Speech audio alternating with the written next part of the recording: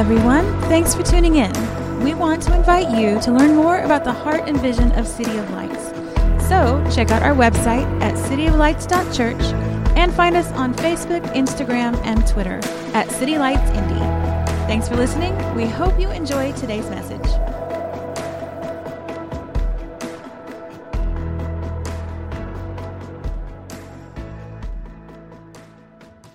So last week was amazing. Can we just give a hand to all those that help make our anniversary amazing? There were so many contributors. I loved our balloon arch. And then we had the balloons around our welcome home sign. And I just want to give an extra special thank you to Indy Coffee Roasters who turned it up with their incredible setup. We also had, anybody like those cookies, those City of Lights cookies that we had? Thank you. There's two people that enjoyed those. I know my kids enjoyed them. They tried to enjoy more than one of them.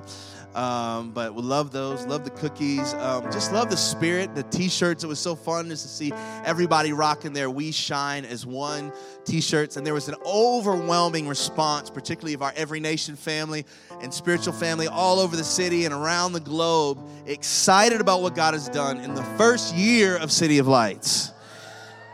It's been, honestly, it's amazing. And even as you guys heard me, we've got events planned. We want to celebrate the wins. We want to celebrate the great milestones and the things that God is doing here at City of Lights. And I think that many times we can grow weary, we can grow dry, we can get a little crotchety and cranky when we don't recognize and we don't celebrate and we don't rejoice and take a moment to be thankful for what God has done.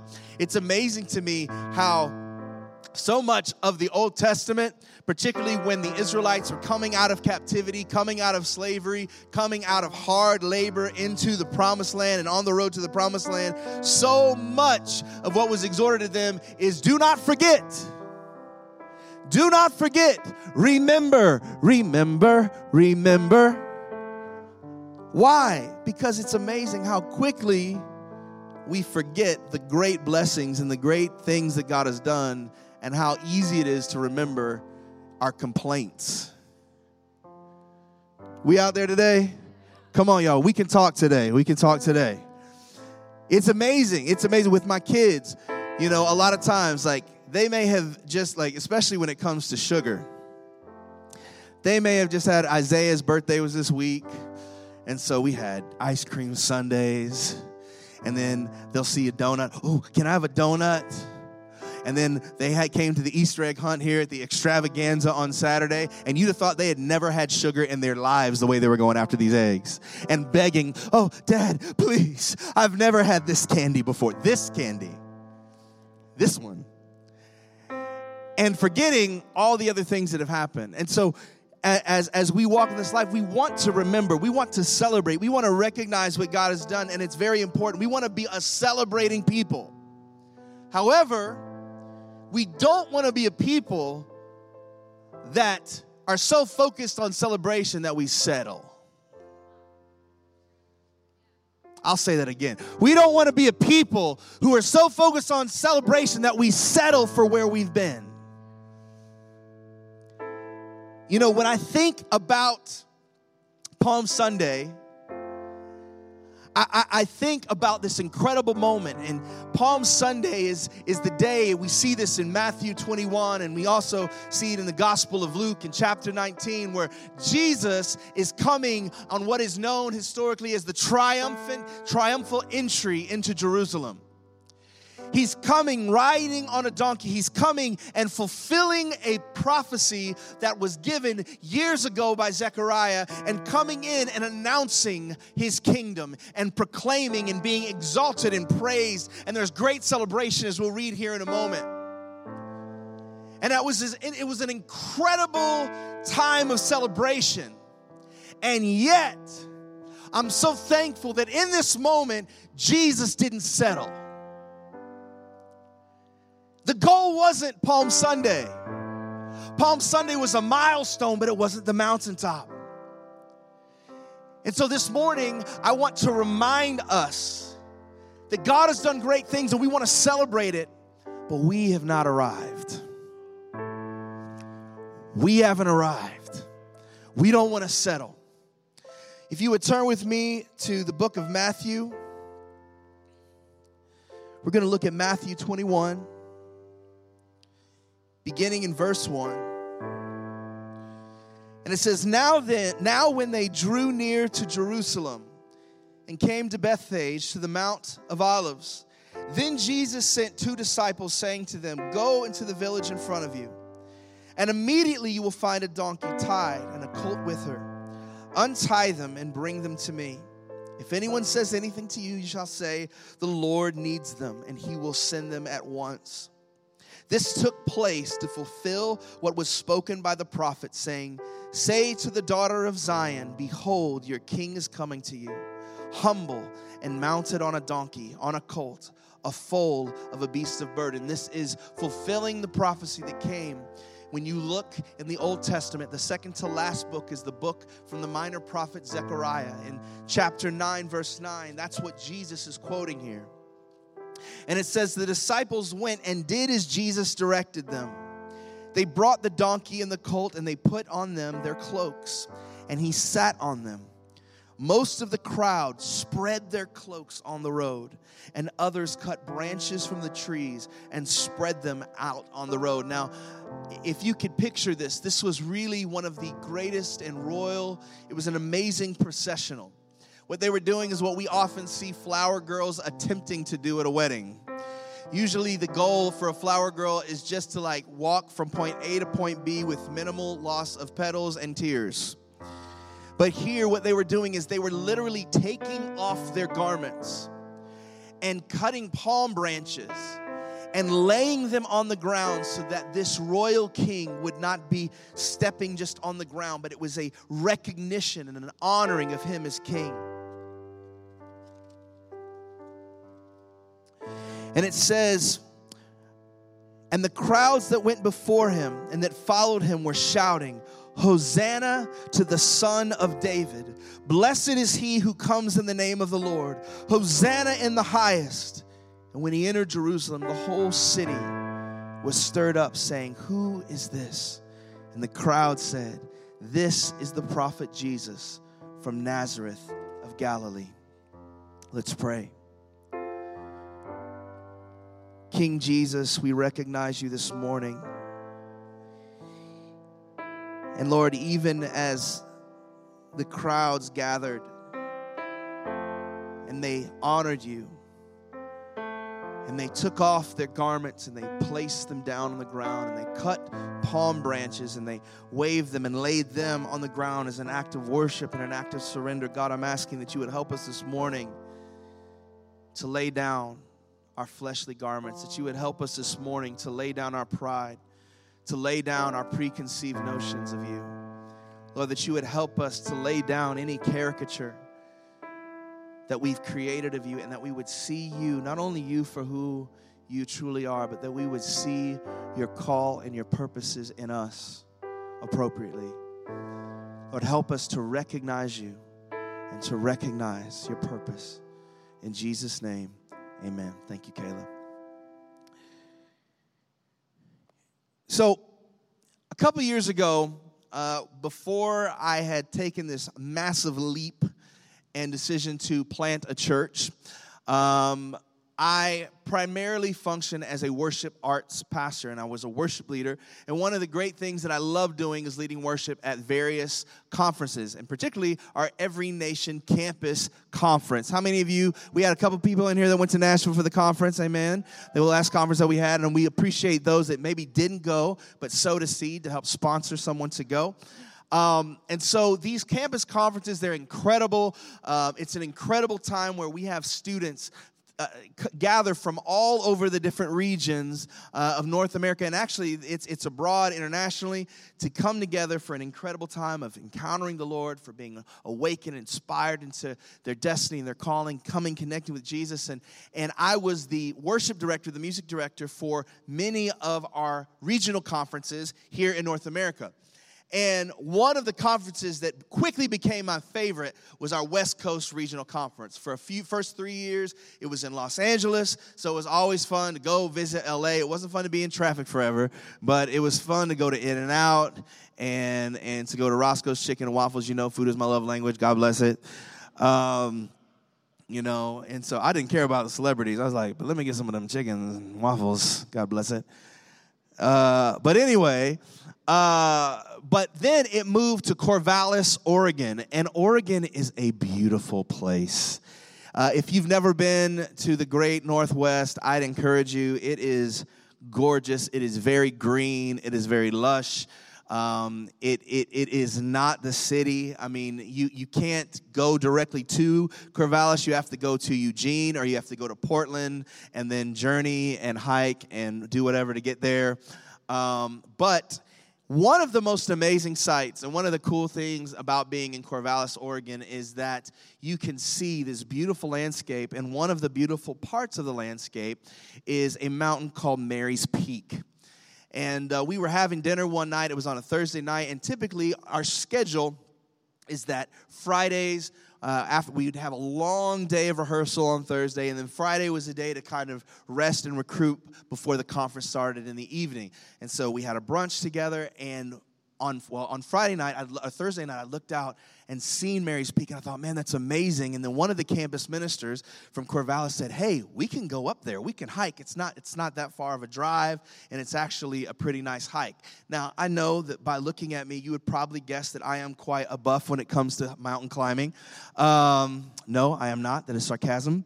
But I thought, hey, you know what? I don't really have this opportunity very often. I'm going to take advantage of this. Let's go. So Friday, we had brunch. A bunch of us got in a car, and we were like, we're going to Mary's Peak. So we begin this journey. We drive, and it was one of those mountains that you can actually drive pretty high up in this mountain. It was gorgeous. We paused. They had different views where you could see a waterfall cascading off the mountain, and it's just gorgeous. Now, mind you, I'm not really familiar with this mountain climbing situation. I know we have some people in here who may be avid mountain climbers, and you would look at many of the things that I did that day and thought, rookie. You know what? Forgive your haughtiness. We're working on that. But anyway, we were going up, and we had gotten quite a ways up, and as far as you could drive, there was a little parking area for you to park your car, and we got out, and we began our little hike. Now, a few things that I did not plan for. One, it was quite windy on a mountain, and it was colder at the higher altitude than it was below. And so my cargo shorts, that I was wearing at the time, were not doing much for my shins. I also did not have appropriate footwear because I was wearing shoes that would be appropriate to look good in a conference setting, not climb a mountain. So I'm rocking these shoes, I'm in these shorts, we're going up, walking/climbing up this steep mountain. And like the first 30 feet, I was just feeling great about the situation. Like, oh man, this is cool. Mountain climbing is easy. And then I started to my legs started shaking a little bit. And it took a little bit more effort than I thought it would. And you get up and there's this plateau where you can see an incredible view. Now, at this time, I'm trying to play it off because I'm with, some of the band people, and I can't look like a punk with the band people that I'm about to lead that night. And so I'm like, oh, yeah, that was easy. And I'm sucking air a little bit, but I am blown away by this absolutely gorgeous view. I mean, you could just seemingly you could see forever. It was one of the most beautiful sights, probably third to seeing the Grand Canyon, and it was unbelievable. But then as I'm taking it in and looking, I looked down to where our car was. I'm like, man, that was really steep. Look how far we came. And I'm looking out of this view, and I'm like, oh, my gosh, this is gorgeous. The Every Nation campus minister goes, all right, guys, let's keep going. We're about a half mile from the top. And I was like, man, this is really beautiful right here. This is quite a view. This is amazing. And man, that wind is picking up. The wind is picking up. I wasn't really prepared for what's going down. And so in a moment, as I looked at the great view and I looked at how far we'd come and I contemplated how much it was going to take out of me to keep going, I thought, you know what? I'm just going to settle for right here. I'm good. This was honestly more amazing than most of anything I've seen at this point. And so we were getting ready to head back down, and I'll never forget the look in this campus minister's eyes when he looked at me and he goes, "You came this far? Are you really not going to go to the top? It's just a half a mile up." And I thought, yeah, I'm good. I got to conserve energy. I got to be ready for tonight. This was amazing. And the whole car ride coming down that mountain, I could not help but think about how I had settled for a milestone instead of the mountaintop. I had made a milestone the mountaintop. It's amazing how we can allow a little bit of success or a little bit of praise prevent us from the full promise that God has for us.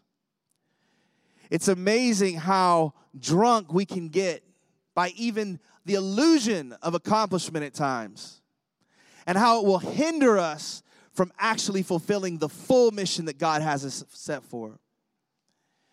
We, as I said before, we want to celebrate. We want to rejoice. We want to give honor and recognize and remember the great things that God has done. But we don't want to fall for the pitfalls of praise that prevent us from His promise.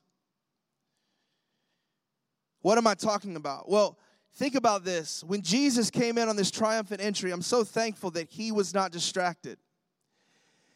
Now, there were many people shouting, "Hosanna." There were many people shouting, "Save us, save us." They had seen miracles. They had heard Him speak with eloquence. They had seen this guy from Nazareth, from a small town that nobody expected much from, show up and do incredible things. It's kind of like looking at some of the teams that show up to March Madness, where you're not quite sure, what even Loyola is. You think it's like Gryffindor because of the color of their scarves. I was like, man, Harry Potter's playing for Loyola. But you see this Cinderella team that nobody really know about come out and shock the world. Beat a team that nobody expected them to beat. And so they come in and everybody's talking, everybody's getting a scarf and celebrating and getting on the bandwagon, trying to figure out, who's the old nun who's praying for the team. Everybody wants to get, but there is this thing, many of the people that are shouting and were shouting at that time for Jesus, they were recognizing Him as they should, but they were praising Him not for who He was, but for who they wanted Him to be. All of them, just like us, had needs. Many of them, a large group of them actually had, good intentions, but they had an expectation that Jesus was going to come and He was going to be a military leader and He's going to come and overthrow this unjust king, and He's going to be the true king that comes into Jerusalem and He's going to win us our victory. That He's going to be our political champion, our hero that's going to come and make change for everything. That's why they were cheering Him on. There were some who were broken and sick and covered in disease and had been exiled because of leprosy and various things, that they were cheering Him on because they wanted to be healed, and they heard that He's healed people. And in fact, right before He came in here, He just healed a couple blind guys. So if He could do that for them, Lord, save me. There were some who were in poverty and had heard how his heart was broken for those who were with lack, and He was going to restore and make whole and give honor and recognize and bring dignity to the downtrodden. And they said, "Save me, save me." And so there were so many people throwing down palm branches, and you could honestly say, figuratively and positionally, He had arrived.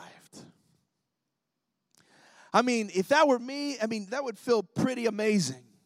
Not only did you show up, not only did people wave the palm branches, but he's reminding them this is the fulfillment of the prophecy. It was a bold moment. It was a milestone moment, but it was not the mountaintop. Jesus, in that moment, we always think about the time in the desert. When Jesus, before his ministry began, he went away to the wilderness and he fasted for 40 days and 40 nights, and he was tempted by the enemy. And when you look back at that scripture, you see that the temptation that kept coming was the enemy kept telling him, I want you to bow to me. And what he was offering was praise. All these people, you can have all the riches, you can have all this, just bow your knee. And I look at this, and typically when you would read this passage in Matthew, you wouldn't think of this as a temptation. And yet, how often are we tempted by praise, by adulation, by attaboys? C.S. Lewis says that praise is food for God and poison for man. How many of us would be distracted, would fall for some of these pitfalls? And so this morning, I want to talk about the pitfalls of praise. I want to talk about 3 pitfalls that you and I can often fall for if we're not keeping our eye on the true goal and purpose.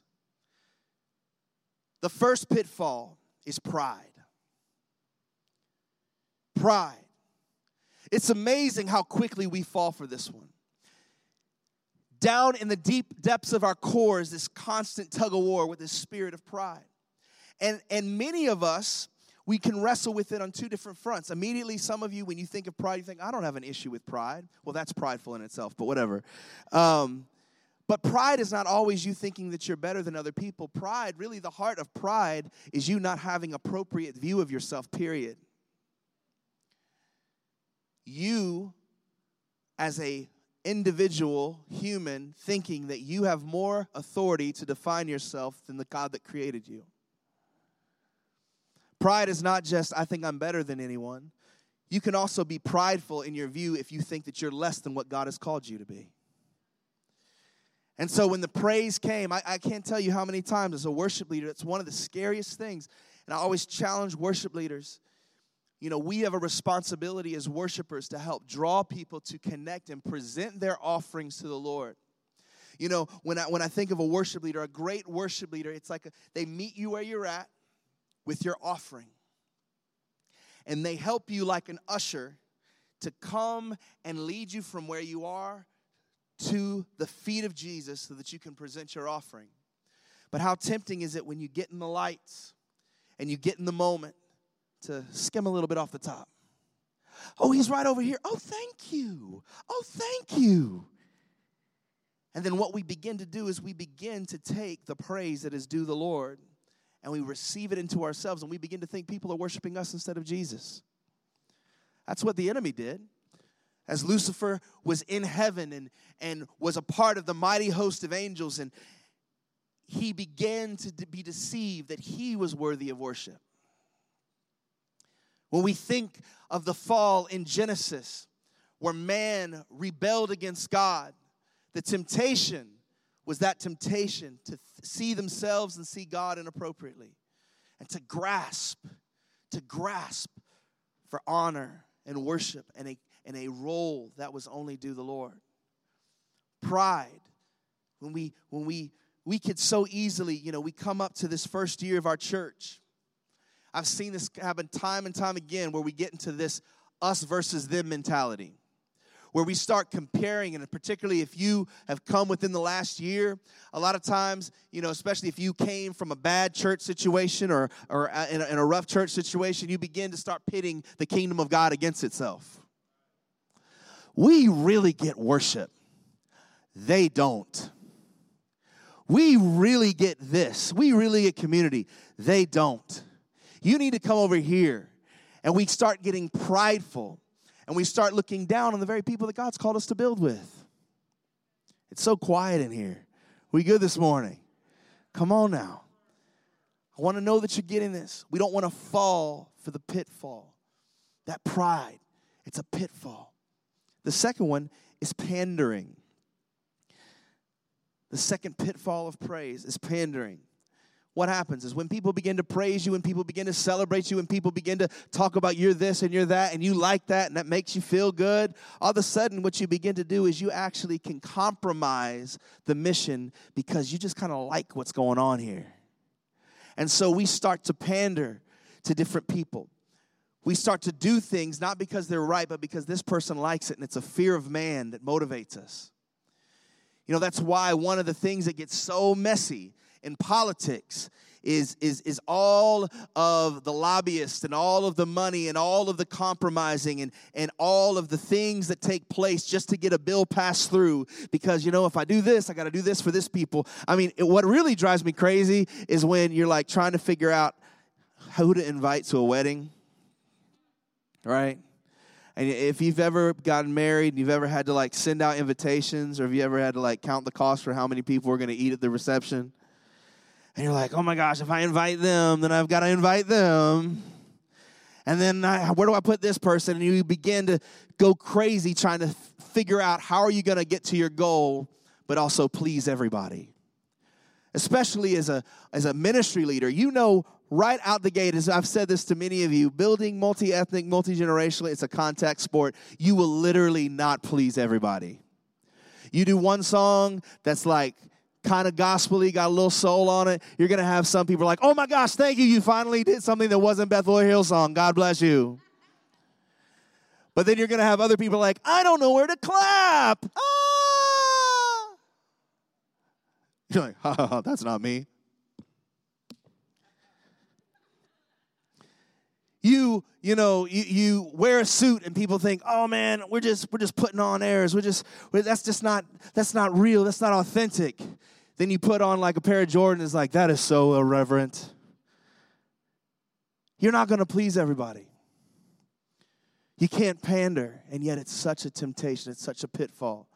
It's amazing how, especially when you begin to walk in the new life that Jesus brings, and you start to walk in victory, how many people will begin to push against the life that God's called you to live and get you to compromise so that you can keep them on the boat. Keep them in as friends on Facebook or Instagram. The temptation, the pitfall of praise is pandering. The last one that I want to talk about is paranoia. Paranoia. Paranoia is this fear that others might respond negatively, or a fear of a looming evil or a looming bad situation that's going to come. And what begins to happen is when we start getting addicted to the praise and the adulation of other people, there's this thought in the back of our minds that remembers what it felt like when we didn't have that. That remembers what it felt like when we didn't have the attaboys. That remembers what it felt like when people didn't think we had it all put together. And so we get afraid. And what happens is the enemy sneaks in with pride, gets us to think higher than we ought. He comes further in pandering and begins to get us to compromise, fall into exceptional sins. And then that paranoia continues the cycle because now we've told ourselves we cannot be honest, we cannot be authentic, I cannot humble myself because if I do, people will find out who I really am. People will recognize what's really going on, and then I won't have the praise. I'm so thankful that Jesus was all God and all man, that he wasn't just a man. I'm so thankful because I think of a lesser man would have received all this praise and begin to think, okay, if I'm going to keep this lobby with me, I need to make sure that I exert enough brute political and military force and keep them pacified. But then at the same time, this crew over here that just loves to intercede and loves to praise, I can't be too harsh over here, and I got to be really nice to them so that they keep coming because they create a great atmosphere for me. What if this Jesus was paranoid and was afraid of, what would happen? What's the worst that could happen? They'd kill him. And yet he knew this is just a milestone. I love the fact that the worst that man could do to Jesus actually served his purpose. The worst the enemy could come up with actually helped accomplish the purposes of God. And so it's important for us to know not just the pitfalls, but how do we avoid these pitfalls? Because the enemy's going to come at you. He's going to discourage you. He's going to press upon you. He's going to want you to give up. He's going to want you to quit. He wants us to be satisfied. As DJ Khaled would say, they don't want us to win, so we're going to win. They don't want us to keep going, so we're going to keep going. So how do we avoid these pitfalls? Number one, we want to have a posture of humility.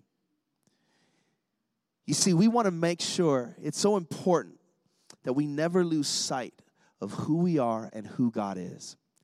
And it's amazing how when we maintain, that's what I love about the example of Jesus. Jesus would always constantly point to the Father. He knew that his responsibility, his role here on the earth, part of that was to demonstrate what it looked like to be in full submission to the Father. He walked humbly. He walked in meekness. Meekness can often be described as a powerful humility. It's not insecurity. It's not thinking less of yourself. It's not thinking too little of yourself, but actually recognizing not only appropriately who you are, but who God is. He is God, not we ourselves. He is the one due all the honor and all the praise and all the glory, not us. And so when I look at what God has done in my life, or even when I look at what God has done in the life of our church, I'm not walking around thinking, I am awesome. Now, I am fearfully and wonderfully made because that's what he says about me. But I know that any life transformation that has taken place is not because of the power of John, it's the power of Jesus. I recognize that the lives that have been transformed and those that were baptized and were dead to sin and made alive in life, they did not rise in the resurrection of John Owens, but they rose in the resurrection power of Jesus Christ. I have to walk. We have to posture ourselves in humility. I recognize that even as I look around and I just celebrate what God has given us in the provision of even just being able to have the equipment that we have, the chairs that we have, the facility that we have, the resources that we have. It's not because I'm just a great business guy and I'm super savvy and I'm great at it. No. It's because of the provision of Jesus, because he's moved upon the hearts of other people who have never even been to Indianapolis to sow into the work of the gospel so that people would come to know Jesus. It's not me, it's him that is worthy of the praise. We have to maintain a posture of humility. The second thing is we want to stay in pursuit of God's purpose. You see, Jesus heard the praise. Jesus saw the palms being laid down and the garments being laid down. And when I say garments being laid down, it wasn't like somebody said, I think I got an old dirty shirt that I used to paint things with. Yeah, it's my old City of Light shirt. Let me go put this down. No. They were taking off their garments. Some of them, maybe the only garment that they had, and laying it down, recognizing him. And in all of this display, Jesus was not distracted once. He knew, you know what? It's okay for them to praise me. In fact, it was amazing. Some of the religious priests got all up in arms, and they're yelling at Jesus, and they're saying, hey, do you hear them yelling this to you? You should tell them to stop. And Jesus was like, you know what, this is futile. If they stop, even the rocks are going to cry out. Because it wasn't the praise that was the problem, but it was in the way that he allowed it to affect him that created a problem, or that could create a problem. You know, I just wanted to help you all out, because some of you are thinking, I don't know if I should ever receive a congratulation. Like, is it okay? Should we encourage each other? Yes, we encourage each other as long as today is called today. But we have to remember that even as we encourage, and we ought to, I want to tell you, if you come here, I want you to feel like $1 million when you leave. I want you to know we love you. You're amazing. I remember one of the things that Mabel would say when she was first coming around is like, why is everybody telling me that I'm amazing all the time? I'm like, because you are amazing, Mabel. Because we believe. I get so tired of people you get torn down by the enemy and people all the time. Forget cyberbullying. There's cyberbullying. There's just People just the enemy in airwaves in every way wants you to be defeated. So I want you to be celebrated. I believe we need to encourage each other. The scripture says as long as today is still today. So tomorrow will be today, and it's another day to get encouraged somebody. But in the encouragement, we also have to understand that my security, my identity is not based on how many people say I was awesome when I did that thing or didn't do that thing, but it's rooted and grounded in Christ. And so in that, even as we celebrate, we never lose sight of the goal. See, Jesus knew, many of you here, you're praising me because you think I'm going to meet some need immediately or some short-term thing. And I'm going to meet those needs, but I've got an eye for the long game. And you won't get this right now, but actually, for me to bring the true victory that I'm going for, it's going to look like a loss. It's going to look like I don't know what I'm doing because I got to follow this thing out to death. His mission was not just to bring hope and to bring excitement in a moment, but to bring eternal life. And in order for him to bring eternal life, he had to fulfill and pursue the purpose, which was to be hung on a cross, to take upon the full weight of our sin, so that he could rise again 3 days later, victorious over sin in the grave. As we celebrate, we can't be distracted by the praise. We can't be distracted by the number of people that we have on a big Sunday that we promote. We have to keep our eyes on the goal. God has called us, I believe, to reach thousands and thousands and thousands of people in the world and locally in the Metro Indy area. We can't get drunk off 120. We can't get satisfied because it feels kind of full in here. And it's honestly, I'm a little bit disappointed in one way because I told our team I want to put as many chairs, I want to put more chairs than we normally put out so it feels empty. And there's a lot of y'all that showed up that don't normally show up. So I'm glad you're here. But honestly, the reason I say that is it ought to bother us to see empty chairs. Not because it makes me feel better about myself. It doesn't. But because an empty chair represents a life that God wants to reach. We didn't show up just to feel good about ourselves. That's not the end game for us. There's a people that God sent us here to love on. There's people here that God wants us to pursue. There's a single mother who's trying to figure out how to make ends meet because she has more bills coming in than checks. There's a young man who's been contemplating suicide for several years and has maybe even said a prayer under his breath to a God he's not quite sure he believes in that has said, God, just show me a sign. There's a people who are not here yet because we have yet to reach them. We cannot lose sight of the purpose. We have to continue in the pursuit. Now, just like I felt when I was climbing up Mary's Peak, to do so requires more. My knees had already grown tired and shaky. I was out of breath, out of shape, trying to figure out, like, even just the thought of there being any more to travel, I just kind of psyched myself out. And it was when I started thinking about my limitations and my fatigue that I started negotiating. Like, you know what? This is really a great view. I mean, can we just Instagram this view? Because this is awesome. Do we really need that? And we can do the same thing. Because it sounds great. We can say amen when we say, yeah, I want to reach people. I want to reach that mom. I want to reach that young man. I want to reach that couple. But then when we realize and we start taking an inventory of what it will cost us, we start going, you know what? I mean, I just kind of like a more intimate setting. You know, I mean, do we really? We don't want to be a mega church. I mean, those mega churches are not really discipling anybody. We've got a real great authentic thing happening here, right? I love that word, authentic. We love to use that. It's like artisan, you know. Enjoy our artisan worship. But we start negotiating. And we have to learn The third thing, the third way to avoid the pitfall. First one was posture of humility. Second one is we want to continue to pursue God's purpose. The third is we got to press on in faith. We've got to press on in faith.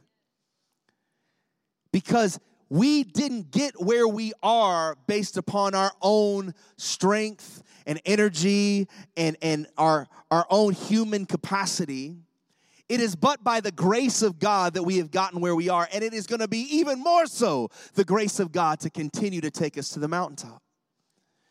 And so as we evaluate and we think about the scenario, some of them are not real.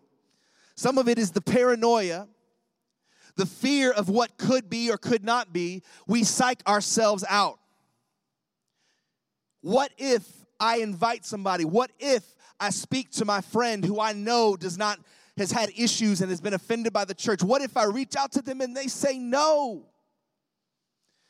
We forget that Jesus came not for the healthy, but for the sick. He came for the people that have been saying no. He came for the people who were desperate and broken. And because of the possibility of failure, we shrink back. Because somebody might reject us, even though they rejected Jesus, we shrink back. So I think oftentimes when it comes to sharing our faith, we shrink back because of this. We're like, man, what if they don't say yes? What if they don't just like all of a sudden their hearts are cut and they're like, oh, what must I do to be saved? And they just fall on their faces and they cry and they're like, oh, we can baptize you in my tub. Like, what if they're like, you know what, F you, I don't want to talk to you anymore. And so we just assume everybody is going to be that F you person. And the reality is that F you person, they need love, right? They need Jesus. But we allow the possibility of rejection to deter us. I was thinking about baseball. When you think about baseball, if you were only going up to plate because you were convinced that you would definitely hit the ball, you would just quit baseball. The greatest hitting percentage in the history of Major League Baseball was 37%. It's Ty Cobb. He accomplished this in 1927, I believe. 37%. That's not even an F, y'all. If we're like grading papers, you're not happy about that. And yet that is the best batting percentage. He led the Major League Baseball in batting and hits. Why? Because he stepped up to the plate and he overcame his fear of missing and kept swinging. Thank you, Dad. I hope right now, I know right now in many of your minds, there's a part of you that is writhing and wishing that I would stop talking about this. Because you sometimes we talk about, maybe you're here and you're like, man, I haven't had a lot of wins in that way. But what happens is the enemy, he just praises you enough to keep you silent. I don't want to feel rejection. When you understand who you are in Jesus, that it's not based upon somebody else's rejection, there is a reservoir of grace and power that you tap into because you've pressed beyond your own physical limitations and capacity and you've stepped into the provision of Jesus. We've got to press on in faith. We've got to press on beyond the fear of rejection. We've got to press on beyond the fear of fatigue or what is it going to cost me? I love that Jesus said on the cross, before the resurrection, it is finished. Think about that for a second. He didn't say it when he got up. He said it when he was dying. Why do you think that was? Because the hardest part of this battle is the dying. It's the dying to self that's the hardest thing for us. When we die to self, the living is easy because it's his power that comes alive in us. It's not based on us. He calls us to die so that we would become alive in him. And so if we could just push beyond the fatigue, if we could push forward in faith and trusting that he is who he says he is, his grace is sufficient for us, that he is not only the one that calls us into the promised land, but gives the provision to get us there. If we could just press on in faith, we would see his resurrection power move in amazing ways.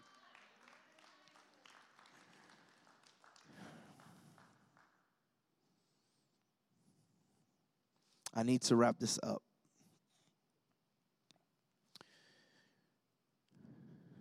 I am so grateful for what God has done. I'm so grateful. Even before any of you showed up, the fact, just seeing what God has done in my life and how he's restored broken things and he's taken things that he had promised and he put it out there and I just couldn't believe him, and yet he's met me in my place of unbelief. He's met me in my place of cynicism and allowed me to not only behold as he has provided, not watch from afar, but actually be on the playing field. It amazes me. And yet, as we celebrate and we take photos and we eat the cookies and we wear the t-shirts, I do not want us to miss the mountain for a milestone. It's actually a pretty amazing thing that God has allowed us to grow and break through the 100 barrier in the first year. For those of you who don't know, statistically, the 100 barrier is one of the most difficult numbers barriers to break through as a church. The average church in America, many times we just see like the mega churches and we think that's what everybody is. The average church in America is actually around 85 people. It's a hard barrier to break through 100. And after 4 years, the average size after 4 years is around 85. Many don't even make it 4 years. In the short time that we've been in Indianapolis, I've already seen several churches get launched and then fizzle out. So it is no small thing for us to celebrate what God has done in growing this family in a very short time. And so if we're not careful, we can get satisfied. But as I said before, this was not the goal. God has a greater move that he wants to do in us. When we started counting the costs and paying for everything, we bought 200 chairs. And we were believing God. You know what? I'm believing God that we're going to hit 200. And as I was thinking about our goals for this next year, we said, we want to believe God that we will double, that we will see a multiplication take place in this next year. We don't want to be satisfied for where we're at. We want to bust through 200. And one of my pastors, much like one of my rugby coaches from high school, he told me, if you want to be a great tackler, you don't just want to go to your opponent, you want to go through your opponent. So we're not shooting for 200, we're shooting for 250. So we got to get some more chairs. And it's going to cost us. And it's going to require more work. And it's going to require more effort. But I know that as we step out and we push into faith and we push beyond our own strength and we push beyond our own ability, we're going to see a reservoir of grace. Why? Because Jesus loves the lost. And the people that ought to be in those seats before we ever thought about them, they were in God's heart. Before we ever thought about them. So I want to ask us to do something. I want to challenge you, and this is not just for the evangelist. You have these invite cards, these Easter invite cards in your seat. As a practical act of faith this week, this is what I want to ask you. I want to ask you to make a list of 3 people. 3 people preferably who are not in church, who are not connected to a spiritual family. It could be your barista, it could be your cousin, it might be your spouse. But 3 people this week that you can pray for and that you can personally invite to come with you on Easter Sunday. It is a statistic that blows my mind that they say there is absolutely nothing as powerful as a personal invite. They say generally those who do not go to church, 47% of unchurched say that they would accept an invitation from someone to come and visit their church. That's a better batting percentage than the greatest hitter in all of MLB. 47%. That's compared to around 14 to 16% of people who respond to any ad, any billboard, or any advertisement. And so this week, I believe that if you would make a list of three people who God has already been thinking about, three people that there is a reservoir of grace and power and provision to meet you if you could just press beyond paranoia and into faith to invite. And I'm telling you, when I look around this room, and I imagine if less than 50% of the people that you dare step out in faith to invite show up, we won't have enough chairs. We'll need more chairs. That's the kind of problem I would love. I would love for us to be so full of people who are hungry and desperate and needing the grace and the power and the love of Jesus that we got to make more room. We want to celebrate and not be satisfied. We want to enjoy the milestone, but not give up on the mountaintop. And as God is looking for a people who will not be content, my prayer is that would be us, that we would be that people. Kayla, if you could come on back up with the keys. Again, I want to challenge you this week. Please hear me, people. Please hear me, family. This is not just for the people.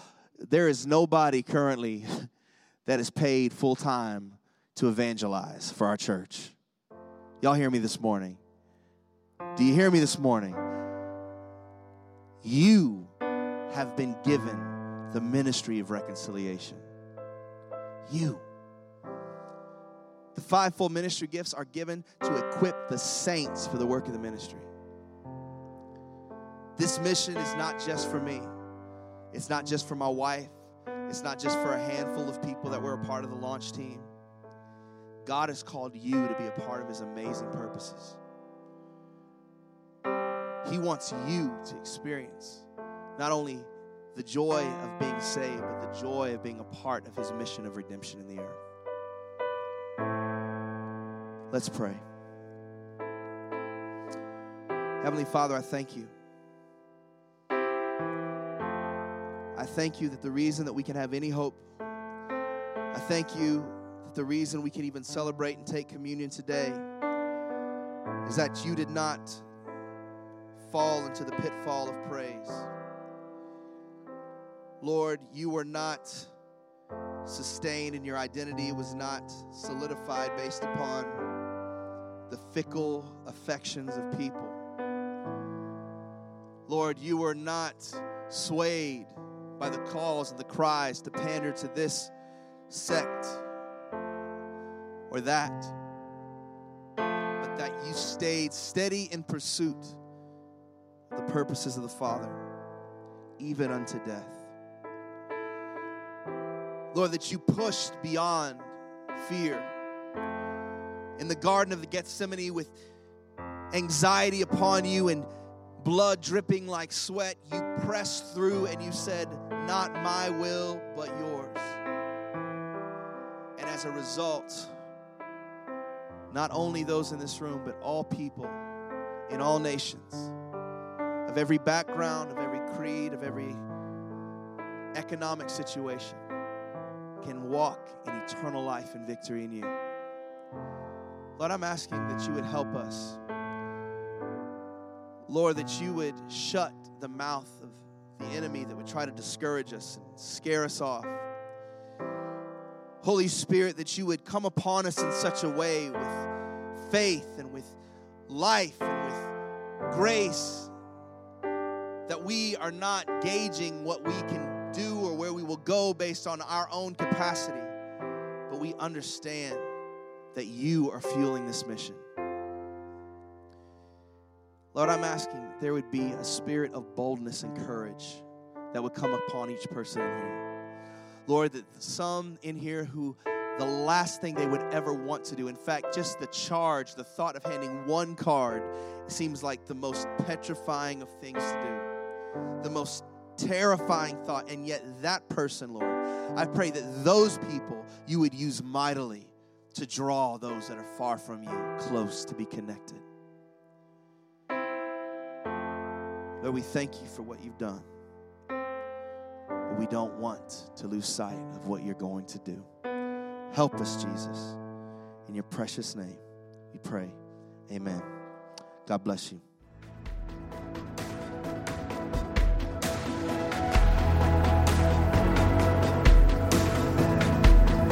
Thanks again for joining us. Don't forget, you can find us online at cityoflights.church and connect with us on Facebook, Twitter, and Instagram.